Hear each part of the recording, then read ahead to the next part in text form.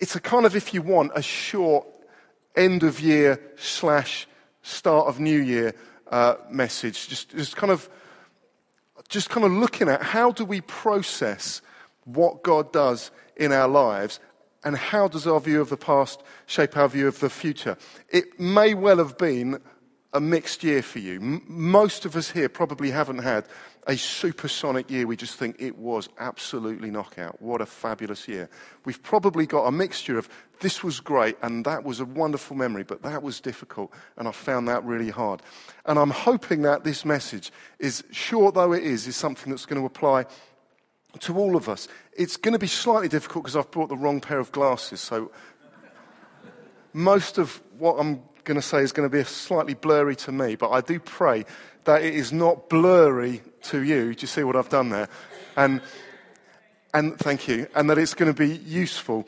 It is also, I think, worth talking about these kind of things in the context of the kind of year that it has been, both nationally and internationally. It's been a very interesting year. Clocking through the news, what's going on as a country. There'll be a mixture of people in this room that will be delighted about some of the things going on in the country, and other people holding their head in their hands over it. Internationally, obviously, the kind of climate thing has been pushed even further up the agenda. There's lots of causes for concern, or rejoicing, not the climate one, depending on your views. But what I do want to do is make sure we're applying this to us, because we do have a tendency sometimes, particularly if we've been Christians a little while, is to sort of always be thinking about out there and what other people should do and what it means for other people. So I want this to apply to ourselves. I'm going to read the first half-ish of Psalm 66, and I just want to pull out a couple of things that I think will help us to process what goes on in life. Psalm 66, it says, for the little heading for the director of music, a psalm. Verse 1, shout for joy to God, all the earth. Sing to the glory of his name. Make his praise glorious. Say to God, how awesome are your deeds. So great is your power that your enemies cringe before you. All the earth bows down to you. They sing praise to you. They sing the praises of your name. Come and see what God has done, his awesome deeds for mankind. He turned the sea into dry land. They passed through the waters on foot. Come, let us rejoice in him. He rules forever by his power. His eyes watch the nations. Let not the rebellious rise up against him. Praise our God, all peoples. Let the sound of his praise be heard. He has preserved our lives and kept our feet from slipping. For you, God, tested us. You refined us like silver. You brought us into prison and laid burdens on our backs. You let people ride over our heads. We went through fire and water, but you brought us to a place of abundance. It's a challenging passage in many ways. We start off reading it thinking it's just going to be a lovely, jolly call to worship. Come on, let's praise God. But actually, where it takes us means we're going to have to think very carefully about the way God acts in life. The headline that I want to give you is this: we do need to remember what God has done. That is the big headline. We need to remember what God has done for us individually and for us corporately and for us generally as people. And I think the reason we need to do it is this: because our view of God is shaped by our view of the past. What I mean by this is, if we look at the past and think, oh, wasn't it great? We tend to interpret that in a nice way. That's great, God's with me, that's wonderful. And that's right to do that. It's one of the great things that as Christians we can do, is we can give thanks to God for what happened in the past. Where that way of thinking can lead us astray, though, is when we look back in the past where things are difficult and then suddenly think, well, now what do I think of God? Because let's say, hypothetically, 2018 was brilliant for you, and you look back and say, thank you, God, for 2018. You were wonderful. Everything just fell into place. What a good God you are. If you then look back at the end of 2019 and think, that was an awful year, how's that going to shape your view of God? Do you start falling into the idea that, oh, God doesn't love me as much as he did in 2018? Do you start going down the route of thinking God doesn't care perhaps as much as he did in 2018? Do you start thinking maybe God actively is unkind? Because if God loved me, why on earth would he let these kind of things happen to me? So how we view the past does shape our view of God, and we need to think carefully about it. We also need to think carefully about what happens in the past, because how we view the past shapes our view of the future. Because if we look back, into the past and think, God treated me badly then, God let me down, God didn't come through for me, what's he going to do in the future? I trusted him and he didn't come through. I can't trust him for the future. I thought God loved me, but I had a terrible time, a terrible experience. Things didn't work out. Therefore, he's probably not going to be with me in the future as well. And so rather than just thinking, well, we just go through life, actually, I think one of the things that we need to get from this psalm, the start of this psalm, is we need to think really carefully about the past because it affects how we think about God and it affects how we think about the future. Because of this, I want us to scrutinize two kind of, not equal and opposite, two equally possible scenarios for the past. And we're going to start with the fairly easy one, the good times, and we're going to end after this by looking at how do we interpret things when we look at bad times. So that's where we're going. And the reason it matters is, I think, because how we view the past shapes how we view God and how we think God's going to be towards in the future. Okay? Let's just read verses 5 and 6 again. This is the good times. Come and let us see what God has done, his awesome deeds for mankind. He turned the sea into dry land. They passed through the waters on foot.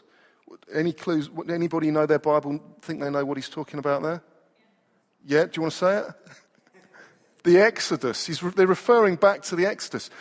That was hundreds of years before this psalm was written. But they're saying, let's remember what God did. He dried up the waters. We passed through the sea as if on dry land, a miraculous deliverance from Egypt. He rules forever by his power.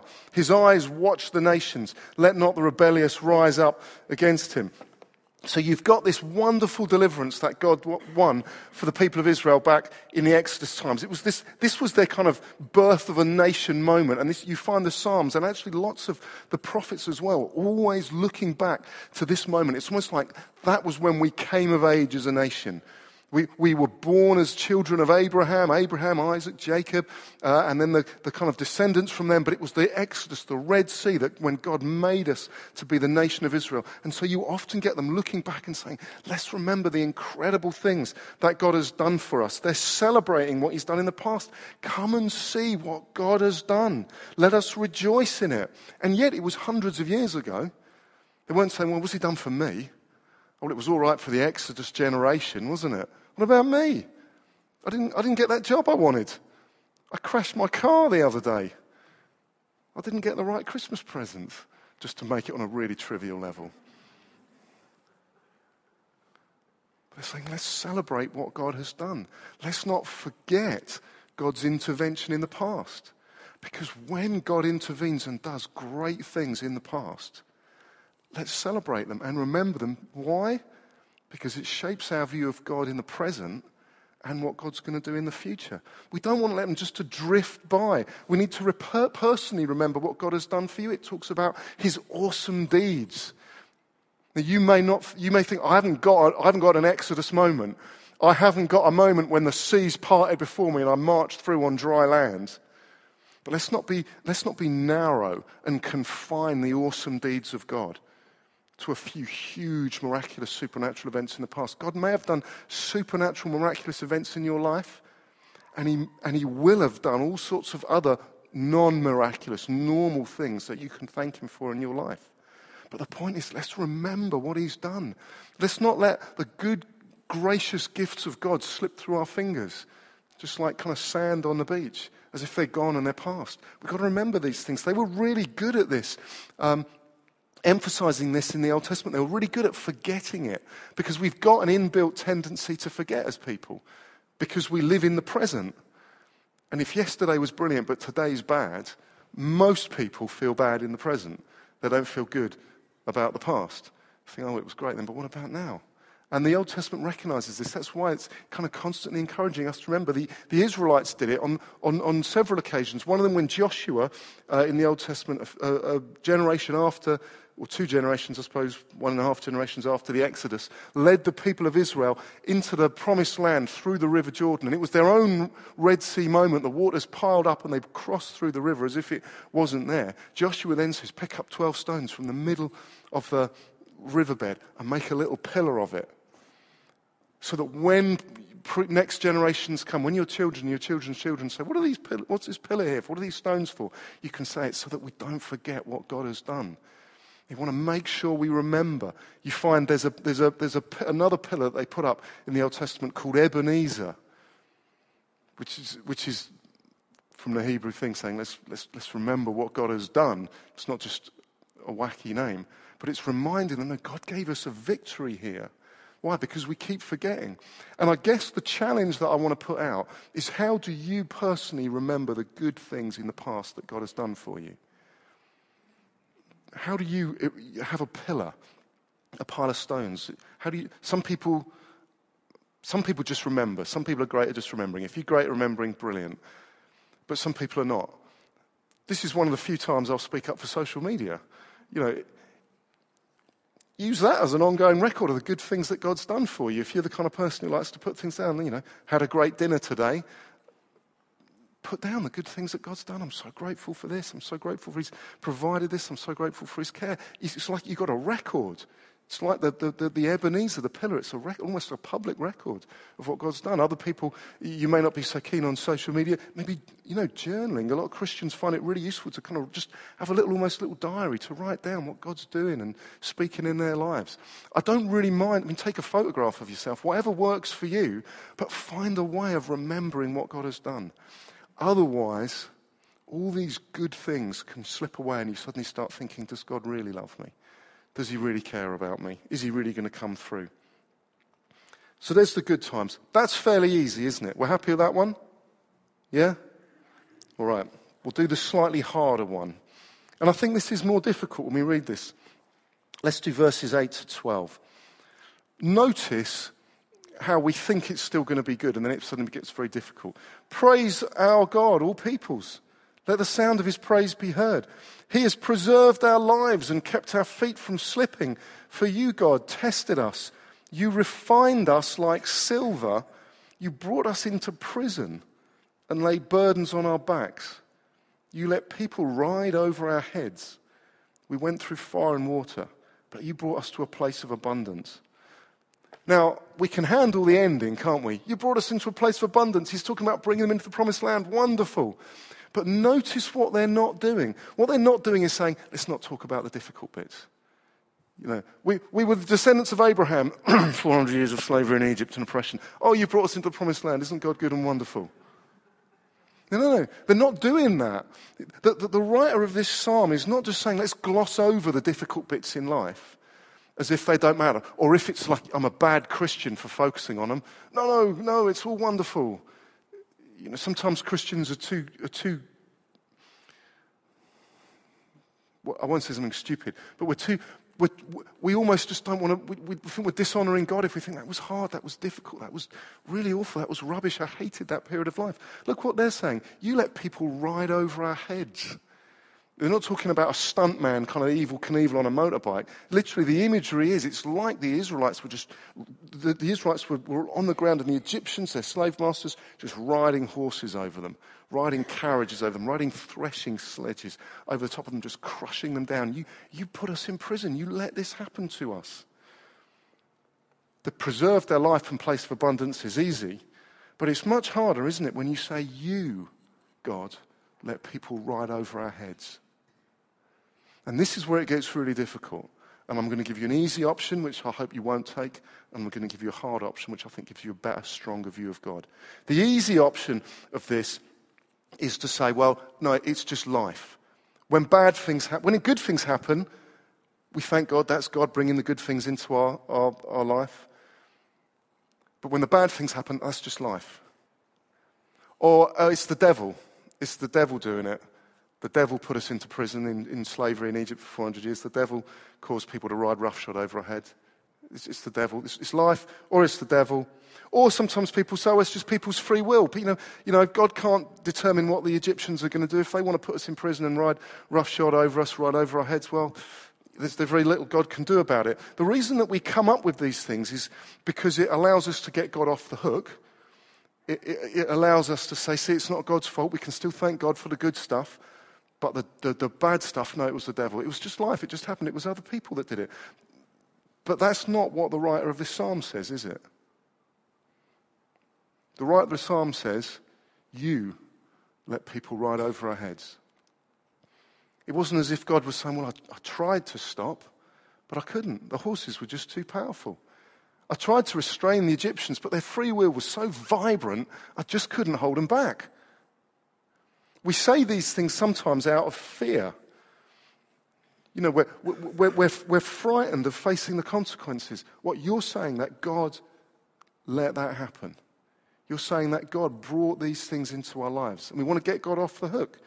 Or we think maybe he was unaware, he can't stop it happening. Maybe the worst one, the underlying one, maybe God doesn't even care. Maybe I went through that awful year. Maybe that horrible thing happened to me. And God just didn't care about it. Or he loves other people, didn't even notice. The writer of the psalm is very clear. You let people ride over our heads. You brought us into prison. At a push, we concede, well, God permitted it. God let it happen. But the writer of the psalm is saying, no, God, you caused this to happen. And this is where I think we've got to really get a good view of God. God brings good times into our life, and he brings hard times into our life.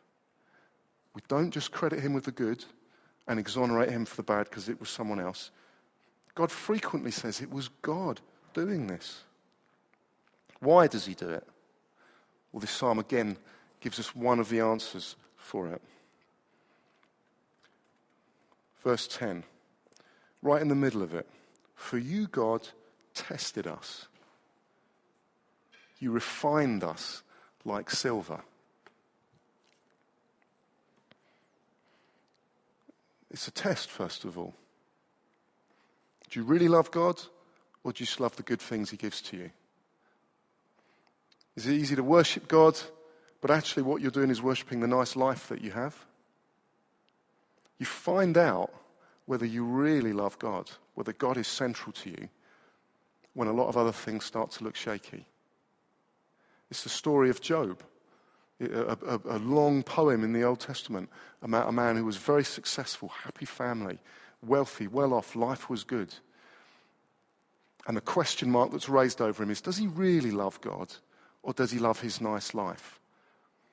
And then through the poem, everything that Job has is taken away until we find him sitting there, scratching himself with a bit of broken pottery on a pile of rubble. Lost his family, lost his wealth, lost his health. It's all fallen apart. And Job makes a number of extremely insightful observations for this. He says things like, shall we accept good from God and not bad? He says, the Lord has given, the Lord has taken away. Blessed be the name of the Lord. Job comes through it, he struggles through it, but he comes through this process and ends up saying, being vindicated by God.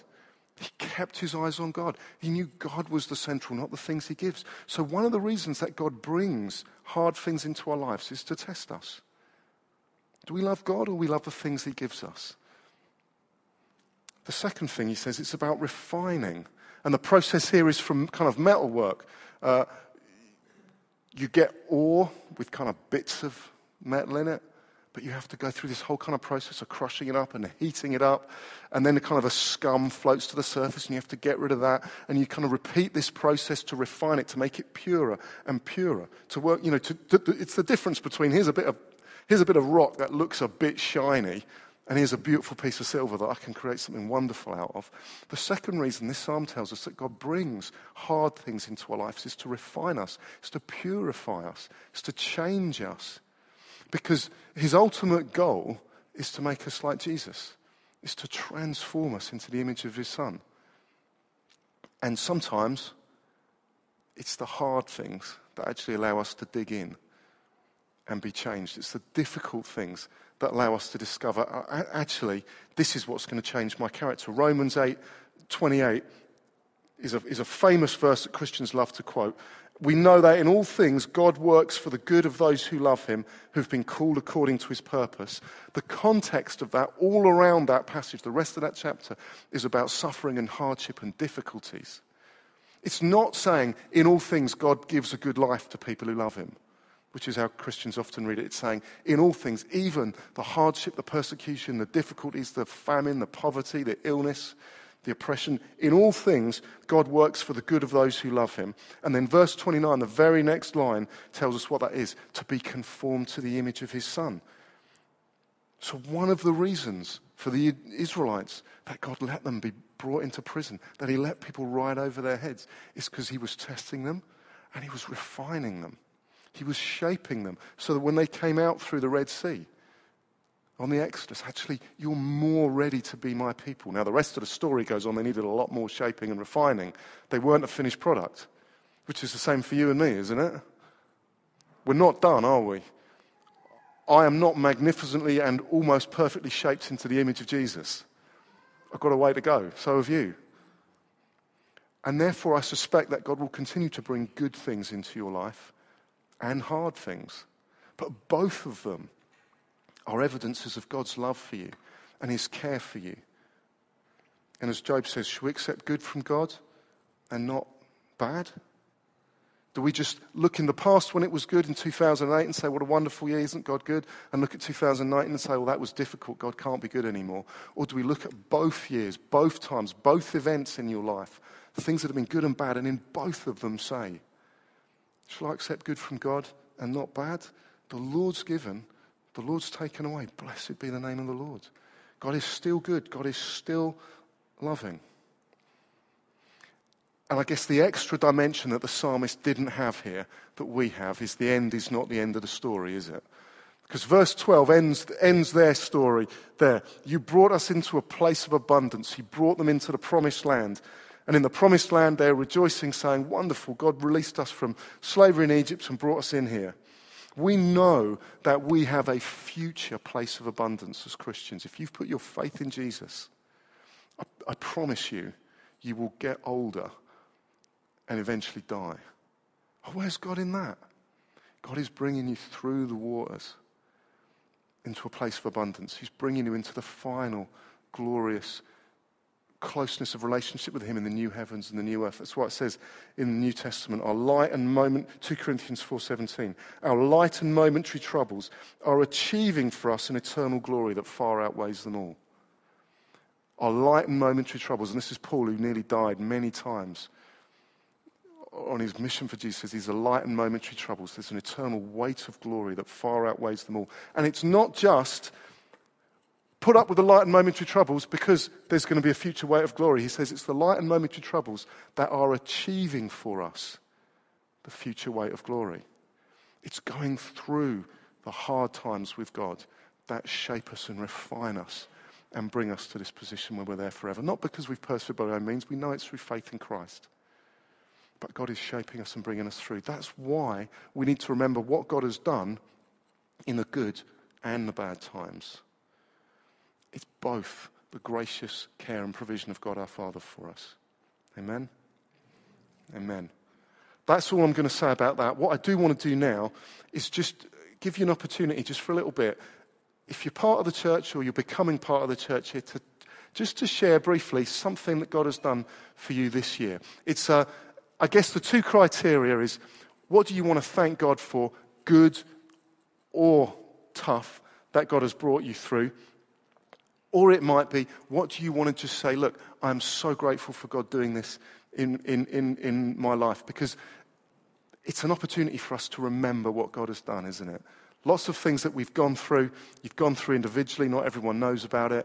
It would just be brilliant if you're part of the church to share that. God kept me in a hard time. God was faithful to me through difficulties. Or feel free to share the good times as well. We still want to remember them. So that's where we're going to go. Does that make sense?